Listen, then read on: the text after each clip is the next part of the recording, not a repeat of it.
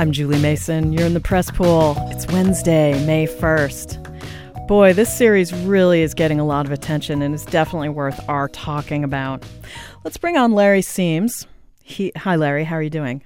Hi, Julie. Good. How are you? I'm great. Larry is director of the Freedom to Write and International Programs at PEN American Center. He's author of The Torture Report, What Documents Say About America's Post-9/11 Torture Program. And he's also the man behind the Guantanamo Memoirs. Tell me about this. How did this even come about? What an incredible story, Larry. Well, it came about because in 2005, a detainee named Mohamedou Ould Slahi sat down to write a book about his experiences in U.S. custody. He wrote it over a period of a year. Every time his attorneys would visit him, he would hand them another sheaf of paper. It's written longhand in English, which is a language he learned in Guantanamo.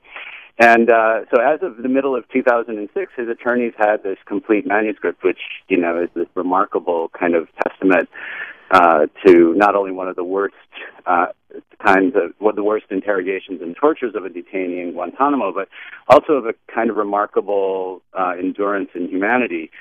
That manuscript sat, under government, under government restriction until last year, when the government finally, after litigation from his attorneys, allowed the production of a somewhat redacted manuscript, and that's the one that we have now. This is the first time that any of the manuscript has been, shown publicly, and Slate is running it this week, and with 3 excerpts over the next 3 days. Larry, how did the manuscript get from the hands of his attorneys into the custody of the U.S. government? Well, I think I assume it's because he was giving it to his attorneys, but everything that goes into the hands of attorneys from Guantanamo detainees passes through the hands of the government. And then they can hold it. The attorneys are allowed to hold it, but under classification, so they're not able to release it publicly. So they, like I say, they've had this manuscript for about 6 years, but only last year was it actually cleared for public release in a redacted form. And they gave me the manuscript last year, and I've been looking at it and reading it and pondering it and working with it over the past year, and finally, contacted Slate and they asked if they would want to do some excerpts, and that's what's running this week. So tell me about this detainee. He's Mauritanian? He is Mauritanian. He's the 8th of 13 children of a camel herder. He got a scholarship when he was 18 years old to study engineering in Germany. So left home at 18, went to Germany. He was there in the early 90s, and like many young Muslim men at the time, he took some time out from studying and went to Afghanistan and joined Al-Qaeda at that time, which was fighting the communist government in Kabul. And fighting the Russians, wasn't it? At that time, wouldn't he be fighting the Russians? Russians? The Russians were out, and this was the sort of rump communist government in Afghanistan.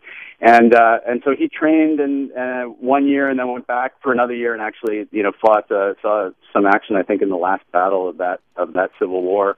But left Al-Qaeda, went back to Germany, finished his studies, and lived and worked, as an electrical engineer in Germany through the 90s. And then he went for about 2 months. He tried to get work in Montreal, stayed in Montreal for a couple of years right around the millennium, and then went back to Mauritania, and that's where he was living when he was called for questioning shortly after 9/11. And from what I understand, he'd been called for questioning a number of times, and it didn't come to anything. And so you report that I'm sorry, go ahead. No, you're right. He had. It's interesting. One of the things that Slate has is an interview that I do with Colonel Morris Davis, who is the chief prosecutor of Guantanamo in 2006, 2007. And Colonel Davis had to deal with Slahi's case. And, he describes him as, sort of a Forrest Gump-like character, that he was in a lot of places where there was Al-Qaeda activity. He had an occasional contact with some of the people who turned up in Al-Qaeda plots. But there, as Mo Davis reports, he was looking in 2007 for anything to charge Slahi with. Got together all of the intelligence services, CIA, FBI, military intelligence, and at that time they all agreed that that they had nothing on him. There was no evidence that he had participated in any terrorist plots or activities. And indeed, Slahi won his habeas corpus case in 2010 before a federal judge who concluded the same thing. Robertson notes in a footnote in a legal opinion that Slahi probably didn't even know about the 9/11 attacks. Right, exactly. Now, the Obama administration has appealed that ruling because between the time that Slahi brought his case and it was decided by the judge, there were some conflicting decisions by other D.C. Circuit and other D.C. Circuit habeas cases about what the standard was for to be considered an enemy combatant, and that standard changed by the time his decision was made, and so an appellate court has sent it back down to have the case reheard. So that's where it stands. There's been no charges against him. It's just they just seem to not like him. Well, I mean, that's a really interesting question. I think that they must have been absolutely convinced that he knew more than he knew. And there was a kind of stubborn persistence to his interrogation that was, went all the way up to the top levels of the Pentagon. The most interesting thing about his account in the Slate series is that everything he says, everything he describes as happening to him, we know happened because we have declassified government documents that map out and then record exactly the interrogation that he describes. He was the subject. He was one of two quote unquote special projects that the Pentagon put together. The first was a guy named Mohammed al-Qahtani, who was interrogated in much the same way in isolation with these brutal 20-hour interrogations, long-term sleep deprivation, temperature manipulation, and then just kind of a string of endless ridiculous humiliations.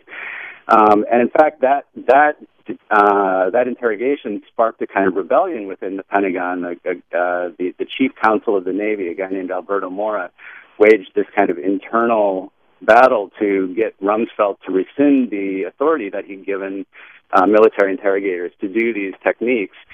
He won that battle when Rumsfeld rescinded that order that authorized those techniques in January of 2003.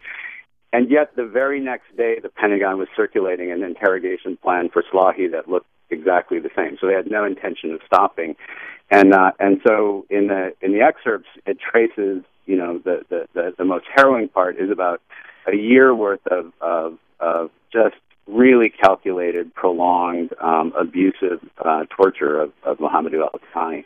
Larry Siems is director of the Freedom to Write and International Programs at PEN American Center, author of The Torture Report, What Documents Say About America's Post-9/11 Torture Program. Do check out this week on Slate, the Guantanamo Memoirs of Mohamedou Ould Slahi.